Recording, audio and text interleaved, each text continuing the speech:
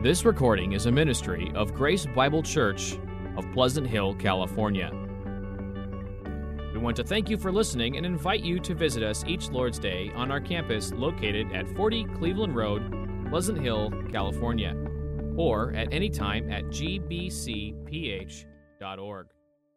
Standing to open to Galatians chapter 1. We started a new series in Galatians, and this is our third message. And Galatians, you remember, you'll find that, by the way, on page 972 if you want to use one of the Black Pew Bibles. And remember that the Apostle Paul, we believe this is his first letter. He wrote it to a group of churches in a region called Galatia who were losing touch with what matters most, the gospel.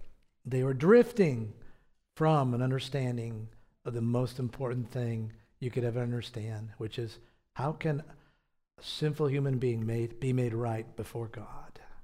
And so he writes this letter. He begins very energetically. This is a very unusual opening. I'll read through verse 7. Paul, an apostle, not from men nor through man, but through Jesus Christ and God the Father, who raised him from the dead, and all the brothers who are with me. To the churches of Galatia, grace to you and peace from God our Father and the Lord Jesus Christ, who gave himself for our sins to deliver us from the present evil age, according to the will of our God and Father, to whom be the glory forever and ever. Amen. I am astonished that you are so quickly deserting him who called you in the grace of Christ and are turning to a different gospel. And not that there is another one, but there are some who trouble you and want to distort the gospel of Christ. This is the word of the Lord. May he bless it to your heart. Have a seat. Thank you.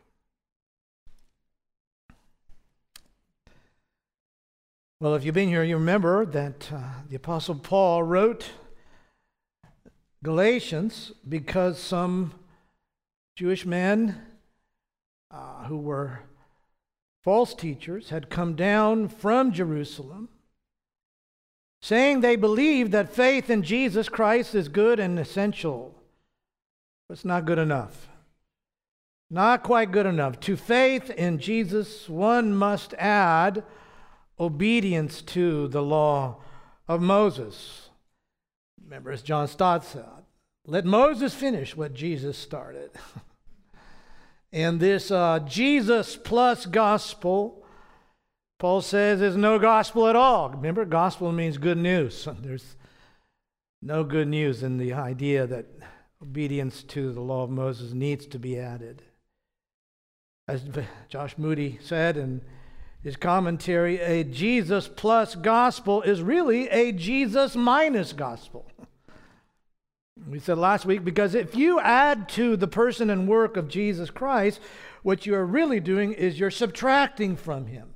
You are subtracting from the efficacy of what he did, the effectualness. You're subtracting from the sufficiency of his person and his work. And you're claiming that your salvation, your being set right before a holy God, is the result of some of Jesus plus some of me. How much of you? Who decides how much of you? Who measures how much of you to add to what Jesus has done? You can see how this couldn't be good news at all, and this is why Paul is deeply and profoundly disturbed, right? We said Paul begins his salutation immediately by planting in his salutation the seeds of what he will address. He uses key words. He's forecasting what he's going to be talking about. He begins with as much urgency, as light as possible. And to sum up verses 1 through 5, we said that what he does is he sets forth four qualities of the gospel he preaches, the true gospel, which I'm calling the divine gospel. The divine gospel is a gospel of divine origin. It is a gospel of divine blessing. It's a gospel rooted in divine love, and it's a gospel that produces divine deliverance. Each of these elements are essential to understand if we're going to understand what God is saying to us in his gospel.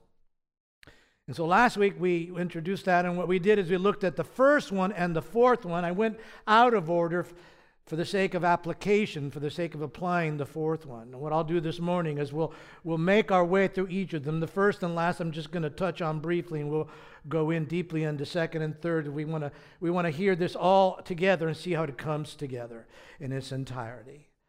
So again, Paul is planting the seeds of what he's going to address, forecasting what he's going to be speaking of. And the first thing he tells us is that his gospel, the gospel he preaches, is a gospel of divine origin. He begins by defending his authority, his apostleship. He says, Paul, an apostle, not from men nor through man.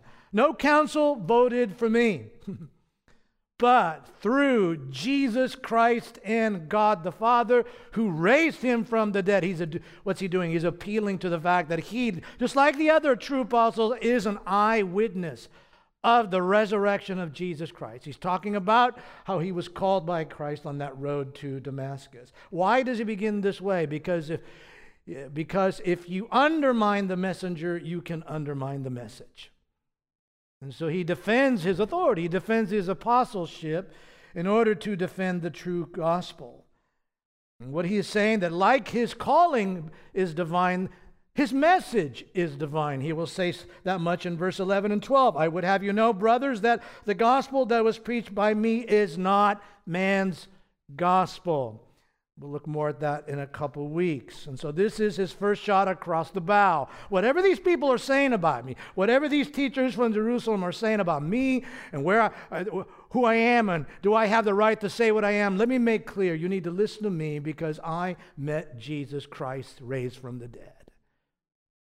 And so the gospel that you and I believe, the gospel that the apostles handed down to us in Scripture, is not man's gospel. No man would think up this message. It comes as revelation from God. Now, we didn't say anything about verse 2 last week, and he says, and all the brothers who are with me. I think there's various reasons why Paul might have done that. He doesn't name any names. Some think he was just in a hurry. He's trying to get to verse 6, right? I am astonished that... But perhaps I might suggest that the reason he says that is that he's defending his apostleship, and he says, and I'm not the only one that thinks this way. Everyone who's with me agrees with me about my calling and my gospel. I think that's what Paul is doing there. And we said the importance of understanding this, that the gospel that we believe, the gospel that saves, is of divine origin, because there's a vastly important question, and that question is, where does religious authority come from? Tradition? Where does the authority to bind your conscience and my conscience and say what you believe is true or what you believe is false, or believe this and you will enter into heaven and you will be forgiven of all your sins, or do not believe this or believe what you're believing and you are going to be condemned to hell? Who has the right to put that kind of weight upon a person's soul? To bind our conscience. Well, the source of authority in our contemporary age, it comes from various places in people's minds. You know, those who are more philosophical in their thinking turn to rationalism or empiricism and so forth. But the vast majority of our culture simply turns to subjectivism. Today, authority lies in the individual, in the individual's feelings, in the individual's outlook, you know.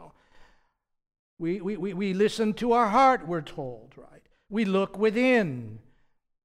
And I define my truth for me. You define your truth for you. And this is what's led to the massive amount of tribalism and spite and lack of unity. The Scripture says that we don't listen to our heart because our hearts are fallen and they're affected by a rebellion against God. It has a disease. We don't listen to our heart. We speak to our heart, and what we speak to our heart is what God has said, His revelation, and that ultimate authority, intrinsic authority, lies in God alone. He is the Creator, and God, the Creator, has delegated His authority through those whom He's called, who speak His word, the apostles. We no longer have capital A apostles in our day. There is no apostolic succession in the Bible. Paul didn't appoint another apostle after he died, and that apostle appointed another. John didn't appoint an apostle after he died, who then appointed another. There is no apostolic succession in the Scriptures, but what we do have is the historical succession of apostolic doctrine. We have the once for all delivered faith of Holy Scripture. And so to read and hear Galatians is to hear the voice of Christ preaching to you. So the gospel is a divine gospel because it has a divine origin and the right to bind our conscience and set us free. Set our conscience free and know that all is truly well because God has said it. And then secondly, the gospel is a divine gospel because it's a gospel that brings divine blessing. Verse 3, grace to you and peace from God. God our Father and the Lord Jesus Christ. These two terms, grace and peace, sum up the heart, the very heart of the benefits that come with and from the gospel of the Lord Jesus Christ. Grace and peace. And this grace and this peace, these blessings do not come to us only once at the beginning. Paul is praying for people he's evangelized. More grace to you, more peace to you, you see. And so when he includes these words in his salutation, remember, these are not mere conventions. He's not just being polite, kind of like, dear Tony, I'm writing you a letter. No. Remember, he's anticipating matters that he's going to have to address. These are the things that are at issue in those churches. What? They were drifting from grace, therefore they were not at peace. Not at peace in their own hearts, and therefore not at peace with each other. Chapter 6, be careful lest you devour one another. And so he wishes them more grace and more peace, and likewise for ourselves, that God may continue to give us His grace and give us His peace, Whenever we add to the grace of God, our own little litmus test for what a true disciple is, it always leads to a lack of peace. A lack of peace in our own conscience and a lack of peace in our relationships because we begin to measure others by our lists and our self-righteousness, and before you know it, we are devouring each other because we don't live under the grace of God. Let's think of these two things. When the gospel is central in the life of a church, when Christ and the gospel is central, what we receive, what we live under, is grace, peace. And what is grace? Well, you've heard the acrostic before, probably many of you. Those of you who grew up in church, grace is what God's riches at Christ's expense, right? And all that is true. It doesn't go far enough. The use of words biblically are important to understand. And the New Testament word for grace is one of the words used to translate a couple words in the Hebrew Old Testament, and especially the word chesed, God's covenant love. That is His love, His grace towards those who belong to Him in His covenant. And so grace has been understood the way Paul uses it, especially to be God's divine favor. Favor that He shows. God's favor freely given to people who not only don't merit it, but merit the opposite. Right? Grace doesn't simply reach those who have not earned it, but it reaches those who have earned something else. Human beings who in their rebellion, like me and like you, have merited God's judgment, His condemnation, but grace is freely given towards people like that. Grace must be free, or it's not grace. It is not based on merit. It is not based on your performance, not on your doings. It's based on the doings of another, the doings of Christ. And because of Christ, God the Father can show grace. He can extend His divine favor. God is free. to leave us where we are. And if he did, he would be just. For we have all fallen short of the glory of God. We've all sinned. But grace, because it's part of the nature of God and is in the plan of God, is freely given to rebels. Don't you love those verses in Paul's writing that say, but God? You were dead in your trespasses and sins. You lived in this darkness, but God, being rich in mercy, he says. Yeah, that's grace, you see. Well, grace is the antithesis, the very opposite of what these agitators were teaching in Galatia. They were undermining the grace of God. Why? Because they were turning it into something that isn't free. You must add to grace. You must keep the law of Moses. And so they were undermining the message of God's free grace. But the gospel, which means, remember, good news, announces that God graciously has and continues to provide all that is necessary to reconcile sinners like you and me to himself for an eternity. That God, in his grace, has acted in such a way to achieve the basis for the forgiveness of our sins, our justification, our sanctification, our adoption, our glorification, our resurrection, and our perseverance in the faith in this life, because grace continues to give us the strength we need. How? Through the gracious gift of the Holy Spirit. This is grace. Ephesians chapter 1, Paul begins very differently than he does Galatians chapter 1.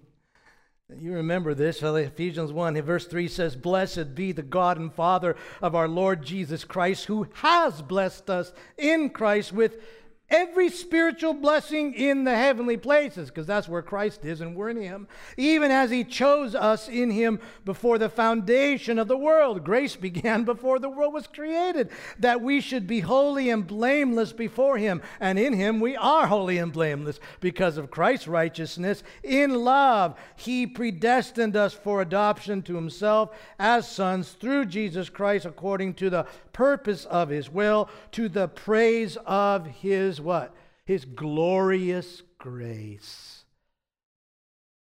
His grace, his glorious grace that achieved all this, with which he has blessed us in the beloved, or beloved one. In him, that is in Christ, we have redemption through his blood, the cross, the forgiveness of our trespasses. Here it is again, according to the riches of his grace, which he lavished upon us. Isn't that awesome?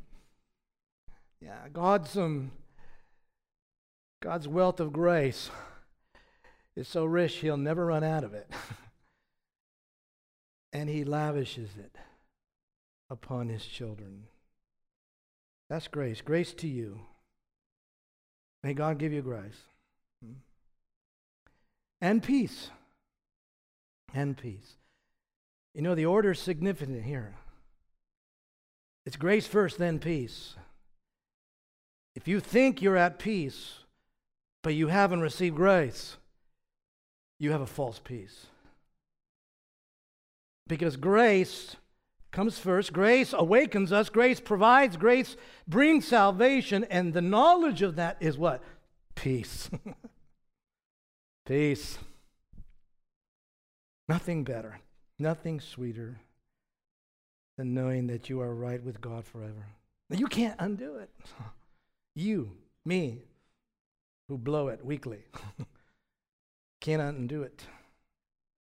There's debates, about what kind of peace that Paul is writing about here, because the New Testament, as well as the Old, but particularly Paul speaks of what some call objective peace, being at peace with God, and subjective peace, feeling like I'm at peace with God. Right? The second one, the subjective peace, the peace of God, that goes up and down, right? Sometimes we don't feel that way because we're not living under the gospel. Or maybe we're listening to agitators like those in Galatia who say, you haven't lived good enough. How could you be at peace? You ought to be troubled. And so people debate, is he talking about objective peace or subjective peace? The good news is this, that the gospel brings both. It always cracks me up when I read commentators who write for 5-page debating those two things and in the end say exactly what I just said. Why did you give 5 pages to it? The gospel gives both of those to us. First of all, Paul says, Romans 5:1, therefore, having been justified by faith, we have peace with God through our Lord Jesus Christ. Right? We are in a status of peace. I'm at peace with God, and God is at peace with him. I'm not on some list, the bad list. And it's knowing that I'm at peace with God because it was based on the merits of someone outside of me, the beautiful, perfect Son of God. Then allows me to experience the peace of God. But that wanes, right? It goes up and down. We wrestle with our own failures and troubles. That's why Paul writes to the Philippians, chapter 4, to make all your prayers, all your needs known, and the peace of God, which surpasses all understanding, will surround or garrison your heart. Protect it. So the good news is when you understand the gospel and you have received the grace of God coming in the gospel, by faith you have entrusted yourself to Christ, you believe what God has said about Christ, you receive peace. Peace with God forever. It is settled. And you will experience the peace of God. The source of this peace, God the Father, God the Son, working in concert, right? Grace to you and peace from God our Father and the Lord Jesus Christ.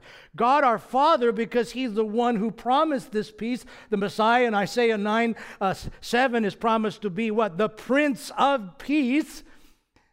Isaiah, and I think it's 52, he speaks of a covenant of peace. So God has promised peace, promised the Messiah of peace, and it's from Christ because what? As you heard Michael read in the middle of the worship, Ephesians 2, he himself is our peace. He's made peace between a holy God and sinners like me and you. And then he says he came and he preached the peace to those who are far off, Gentiles, and peace to those who are near, the Jews. What I want you to see here already is that the salvation of people like you and me, our salvation, does not start with us, nor does it end with us. The initiative is God's. The achievement is God's. And the sustaining power to remain committed to what he has said is God's as well. Right? If we are faithless, he remains faithful, for he cannot deny himself. And we are in him. Yes. And this is alone what brings grace and peace, is understanding that. When you drift, listen, when you drift from the gospel, however minor it might be, that you begin to rationalize in your mind that you are not right with God, that something has to be wrong because you've done this or you've done that, or these people can't be right because they don't measure up to the litmus test that you have. When you drift from the gospel, you drift from grace and peace. You leave it. And it begins to leave you in the sense that you don't experience that sense of grace, that sense of peace. I think a lot of the distress that some people feel and anxiety within the church, the visible church anyhow, is the result of what? Of beginning to look at your own doings for a sense of peace. Look to Christ, right? Look to Christ. Remember the saying, for every 10 looks at yourself, for every one look at yourself, take 10 looks at Christ. And so the gospel that we believe the gospel that is apostolic is a gospel of divine origin. It's a gospel of divine blessing because it alone brings true grace and peace into people's hearts and into communities like a church. And it's also a gospel that is rooted in divine love. Now, I know the word love isn't in there, but I'll explain the connection here. Look what he says, that this is grace to you and peace from God our Father and the Lord Jesus Christ. Having mentioned the Lord Jesus, he says, who gave himself for our sins. And again, this is going to be critical to everything Paul is saying. In other words, he's already saying, if he had to give himself for our sins, how can you add to what he's done? That's where he's going. Who gave himself, he's referring to what? The voluntary self-sacrifice of the Lord Jesus Christ. Sacrifice for our sins, for our guilt. As Luther says, he didn't give himself for our righteousness because we have none. He gave himself for our sins. And so Luther says, know them and own them and bring them to him. He gave himself for those sins, you see. And so the term love is not here, but I'm connecting it because it is found repeatedly throughout the New Testament, particularly in Paul and John's writings, as the basis for the atonement. And the atonement is a way of referring to the sacrifice, the self-sacrifice of Jesus Christ that resulted in reconciliation between God and sinners. And God's willingness to do this and Christ's willingness to do this is rooted in what? Where does it come from? It comes from God's heart of love. For God so loved the world that he gave his only begotten Son, right? That whoever believes in him or the believing ones should not perish but have everlasting life. Romans 5:8, but God demonstrates his own love towards us in that while we were yet sinners, Christ died for us. See, that's love. The love of God is that love which puts into motion what we need to be reconciled without waiting for us to do anything because we can't, right? It's not based on the loveliness of the object or anything we've done. And notice that both the Father and the Son are connected to the crucifixion, the sacrifice of Christ. I mentioned John 3:16. For God so loved the world that he gave, the Father gave, the Son. And here we read what? That Jesus, the Lord Jesus Christ, gave himself for our sins. The Father gave the Son for our sins. The Son gave himself for our sins. What this is called to, what this is referred to, is the inseparable operations of the Holy Trinity. I'm not trying to just get complex here. But we need to know our God, and our God is different than us. God is utterly different. That's why he's called holy. To be holy means to be separate. He's creator. He's beyond us. And Scripture tells us, as we study it collectively, that God is one in one sense, right? Behold the Lord our God, he is one. He is one in one sense, but he's three in a different sense. He is one in his essence, his being, I might say, respectfully, the stuff that makes God God, right? And in that one essence, there are three persons, Father, Son, and Holy Spirit. So he's one in one sense, he's three in another sense. Hank Hanegraaff used to say, there's one what and three who's. What is God like? His essence, his being. Who is God? Father, Son, Holy Spirit, you see. Father, Son, Holy Spirit. Each person exercises the same divine attributes, but each one does so in a manner that is peculiar to his person. The Father planned and sent the Son. The Son submits and goes to the cross, and the Spirit is involved as well. All three persons of the Trinity work together inseparably to effect what? The atonement. To settle it. Father, Son, Holy Spirit all came together, right? They are working together to effect what you and I need to be forgiven, justified, and reconciled to Him. And so the same thing happens with the resurrection. And so this is what gets confusing sometimes, which is why I'm just putting this together briefly this morning, is that it said that the Father raised the Son. And then it says, Jesus says, I have the authority to raise myself, my own body. And then it says, Romans 1, He was declared the Son of God by power of the Holy Spirit when He was raised from the dead. And someone says, who raised Him from the dead? God raised Him from the dead. Father, Son, Holy Spirit. And same, who provided for the atonement? Father, Son, Holy Spirit. Yeah. Well, here we read that the Son gave Himself, right? And He gave Himself out of love. Paul says in Ephesians 5, this same apostle, writing to a different church, Ephesians 5, verse 2, he says, walk in love as Christ loved us and gave Himself up for us. A fragrant offering and sacrifice to God. The sacrifice that reconciles. Verse 25, husbands, love your wives as Christ loved the church and gave Himself up for her.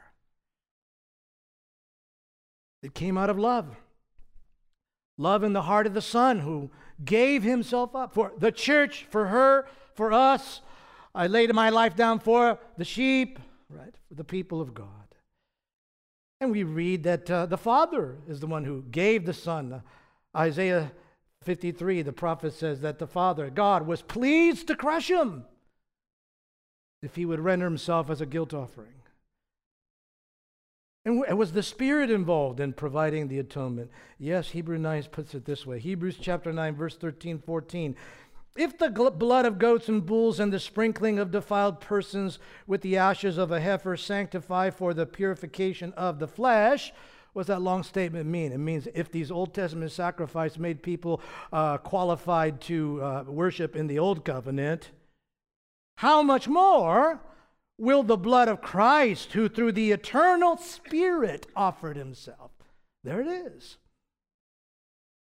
Christ through the eternal Spirit offered Himself without blemish to God. And because of what He's done, we're not just qualified to carry on an Old Testament symbolic worship. What He does purifies our conscience from dead works to serve the living God. Amen? But I want you to see that the Spirit was involved in this. How else could Christ, a man who had set aside reliance upon His deity, as a man, endure what He had to endure, offer Himself on the cross? He did so through the eternal Spirit. Father, Son, Spirit, working together to effect what you and I need. Reconciliation, forgiveness forever, justification, adoption. Sinclair Ferguson, he summed it up beautifully. Here's what he said. Atonement is from the Father through the Son, who is offered in the Spirit for our salvation. It is a work of holy love by all three persons of the Trinity. And what did He do out of love? He gave Himself by the Father's sending and the Spirit's power. He gave Himself, which the terminology is to hand yourself over unto judgment. He gave Himself for our sins. What is Paul doing here? He is anticipating again. He's forecasting what he's dealing with and where he's going to people who think they need to add to what Christ has done. Paul is forecasting a bit what he's going to say in Galatians chapter 2:20. I've been crucified with Christ. It's no longer I who live, but Christ who lives in me. And the life I now live in the flesh, I live by faith. I'm not only justified by faith, but my life of obedience, I live by faith in the Son of God. Here it is, who loved me and gave Himself for me. You see? You notice that Paul's moved in the gospel as he writes in the beginning, now here in chapter 2. He moves from the generic to the personal. He gave himself for our sins, right? And here he says, he loved me, gave himself for me. And to be a Christian, you need to make that transition too. You need to move beyond hearing and thinking, well, I can agree that Jesus was a real man. I can agree that he died for sins. You need to move beyond that. You need to believe in your heart of hearts. He died because of your sin and for your sin. For me. And what I'm here to tell you is he did it out of love. Not because he sees or foresees anything you can do. Not because of how well you live. But out of love, he gave himself for the church. But you need to personalize it. He gave himself for me. It was R.C. Sproul who used to say, and it's appropriate to quote him here, don't just believe in God, right?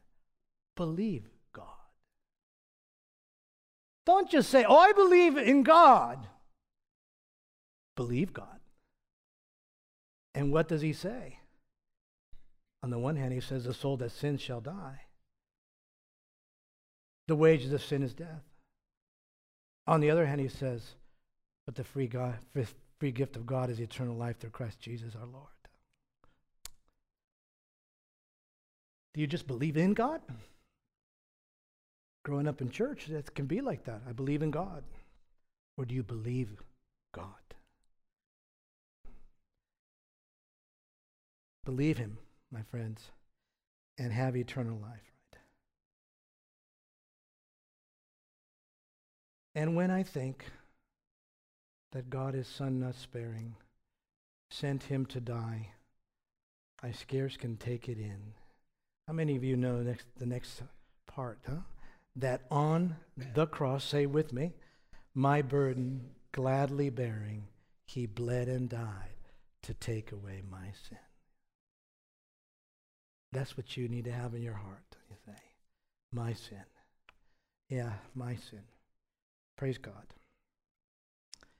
And so the gospel is a divine gospel. Why? It has a divine origin. It brings divine blessings that only God can give. Supernatural, grace and peace. It is rooted in divine love, which alone could what? Accomplish what we need to be reconciled to God.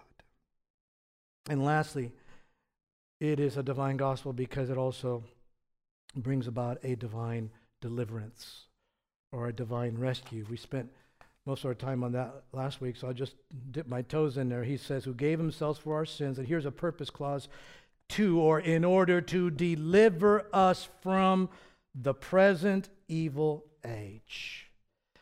And the verb there, to deliver, is the same verb that's used of Israel being delivered from slavery, bondage to Egypt. It's a rescue, a deliverance, being set free from some sort of bondage. And we said last week, the Son of God came into the world on a rescue mission, not just an educational mission. He didn't come simply to be a great teacher, though he is. He didn't come simply to be a great moral example, though he is the ultimate moral example. He came to do what? To rescue us, to deliver us through his life, death, and resurrection, living and dying in our place for us. We said last week that if you picture a torrential flood carrying someone away, you don't throw them a manual on how to swim in torrential floods. And you don't stand on the bank and say, look at me and let me be your example. What do? You find a way to rescue. You dive in. The Word became flesh. He came flesh and dwelt among us. And he went to the cross on our behalf. And to as many as received them, to them he gave the right to be called the children of God. Amen? Yeah, you see, he came on a rescue mission. And to those who believe in, he says, we have been delivered from, that interesting phrase, the present evil age. I won't go into all that from last week. Let me just say the concluding element about that is that those who believe in him continue to live in the present evil age, an age of what? Of darkness, of sin, of death, of suffering, of pain, of disease. But we belong to the age to come, the age of resurrection, the age of life, the age of peace, the age of newness, right? And so we have received the benefit of the future. We've entered into life of the future, but not in its entirety, because we now live out the life to come, the age to come in the present evil age, right? And believers are new creations, as our brother prayed, living their lives in the old creation. But the seal, the security that God gives us through the gospel and his grace is the gift of his own indwelling presence, the Holy Spirit. The Holy Spirit entering your life at the moment of conversion is an engagement ring. It's a promise of the inheritance. You belong to me. We will be wed. The marriage supper of the Lamb is coming. See, and that's the pledge. And he is the what? He is the source of the power to live in a holy way in an unholy age. Banging people up with the law doesn't achieve that. The Spirit achieves that, who writes the law in our hearts.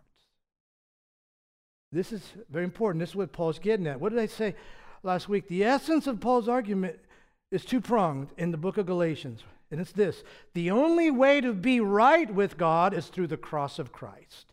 The only way to live right before God is through the Spirit of Christ. The law doesn't contribute to either one as the means. Both the cross and the Spirit are gifts of God's grace that come through faith alone, simply through the gift of believing in him. They're gracious gifts from God. And so this is truly what ultimately defines you and me, right? If you're a Christian, your real identity lies in who God has made you by uniting you with the Lord Jesus Christ, by turning you into a new creation, living out your life in the old creation, and placing his Spirit in you. The world would define you. The world would define your identity based on other things, such as your wealth, your pedigree, your looks, your achievements, your failures, and so forth. And our own hearts, because their sin still dwells in us, is frequently tempted to agree with that and find our identity in the same way that the world is telling us, you see. But the gospel tells you all that will pass away. That your real identity is untouchable and eternity. You are an adopted child of God, belonging to a forever family, born again with new life, and will be raised again to an eternal life in the new creation. And all this, he says, is according to the will of our God and Father. In other words, it's always been planned. I already read from Ephesians 1, right? He predestined us to adoption. All of this that happens is according to the will of our God and Father. And the only appropriate way to respond to such a thing is with praise. And so Paul, he does this so frequently. And I imagine him on this time, I think he did write this with his own hand. He mentions that at the end, you know. At this point, he just can't but stop and say, oh God, thank you, right? And so he says, to whom be the glory forever and ever. Amen. Well, that's usually at the end of the letter. But it's right here in the introduction, because in the salutation, he's inserted so much of the gospel there. He's put it all there, really, right? God has planned it. The Father's planned it. The Son has achieved it. The Spirit has applied it. Praise be to God in heaven, right? That's what he's saying right here.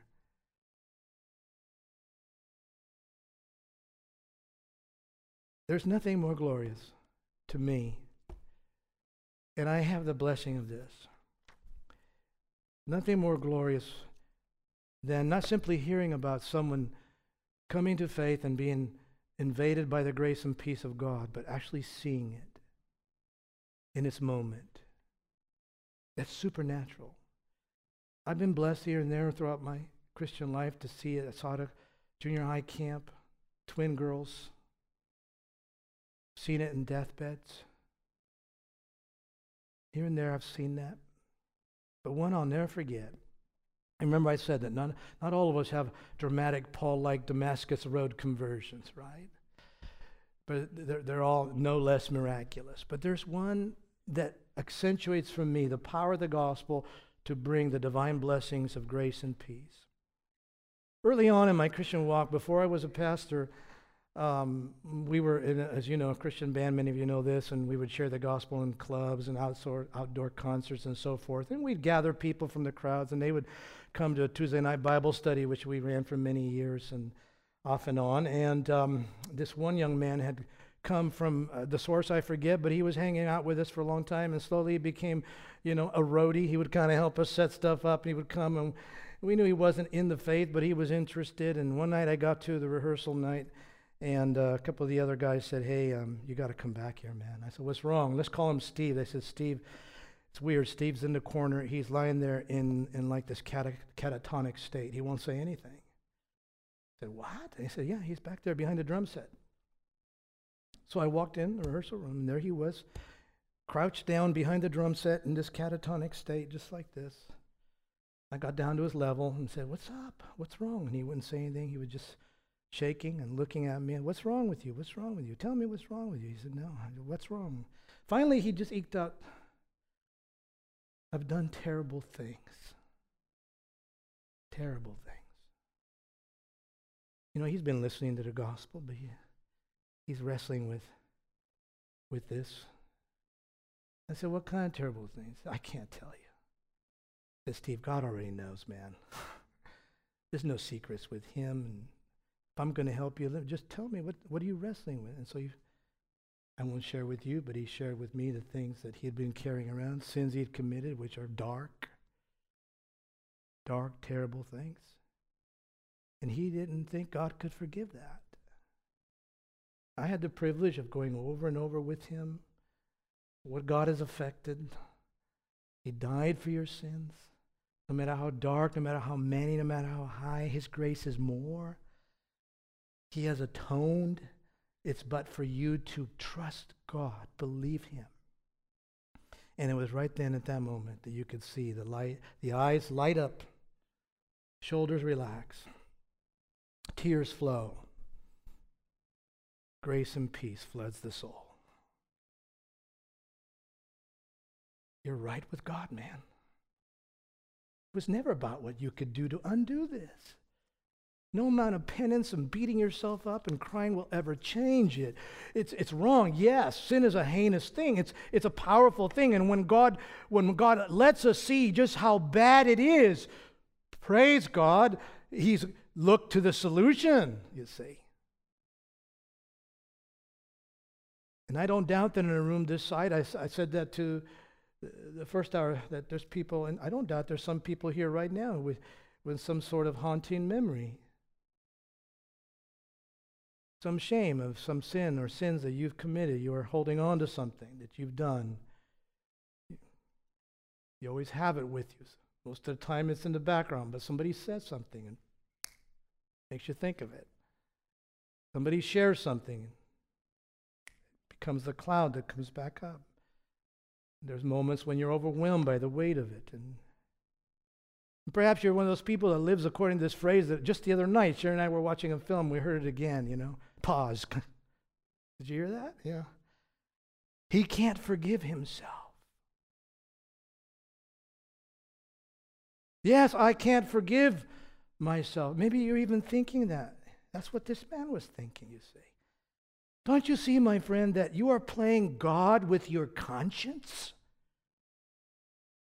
That you are playing God with your justification? Who are you to have the authority? Again, where does religious authority come from? Who are you to have the authority to forgive your own sins against the living God? He is the one. And what has he said? I so loved the world, I sent, I gave. It is finished. He paid for that sin, my friend. Don't play God with your conscience. Trust Him. Don't just believe in a God, believe God. The free gift of God is eternal life through our Lord Jesus Christ. Your salvation is Christ's to achieve, mine to proclaim, yours to receive.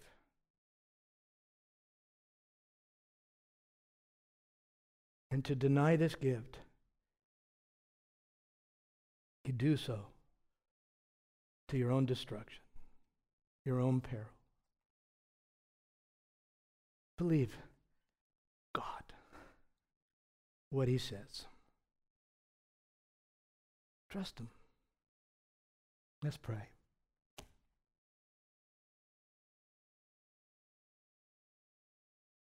Let me give you time to reflect, all of you.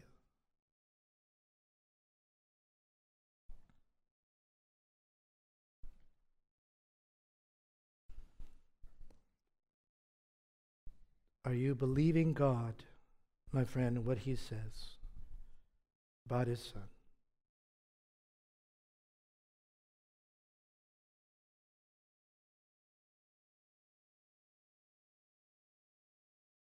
Lord, help our unbelief. Lavish your grace on this church. Open eyes and hearts. Save our children. Deliver us, God, from self-righteousness.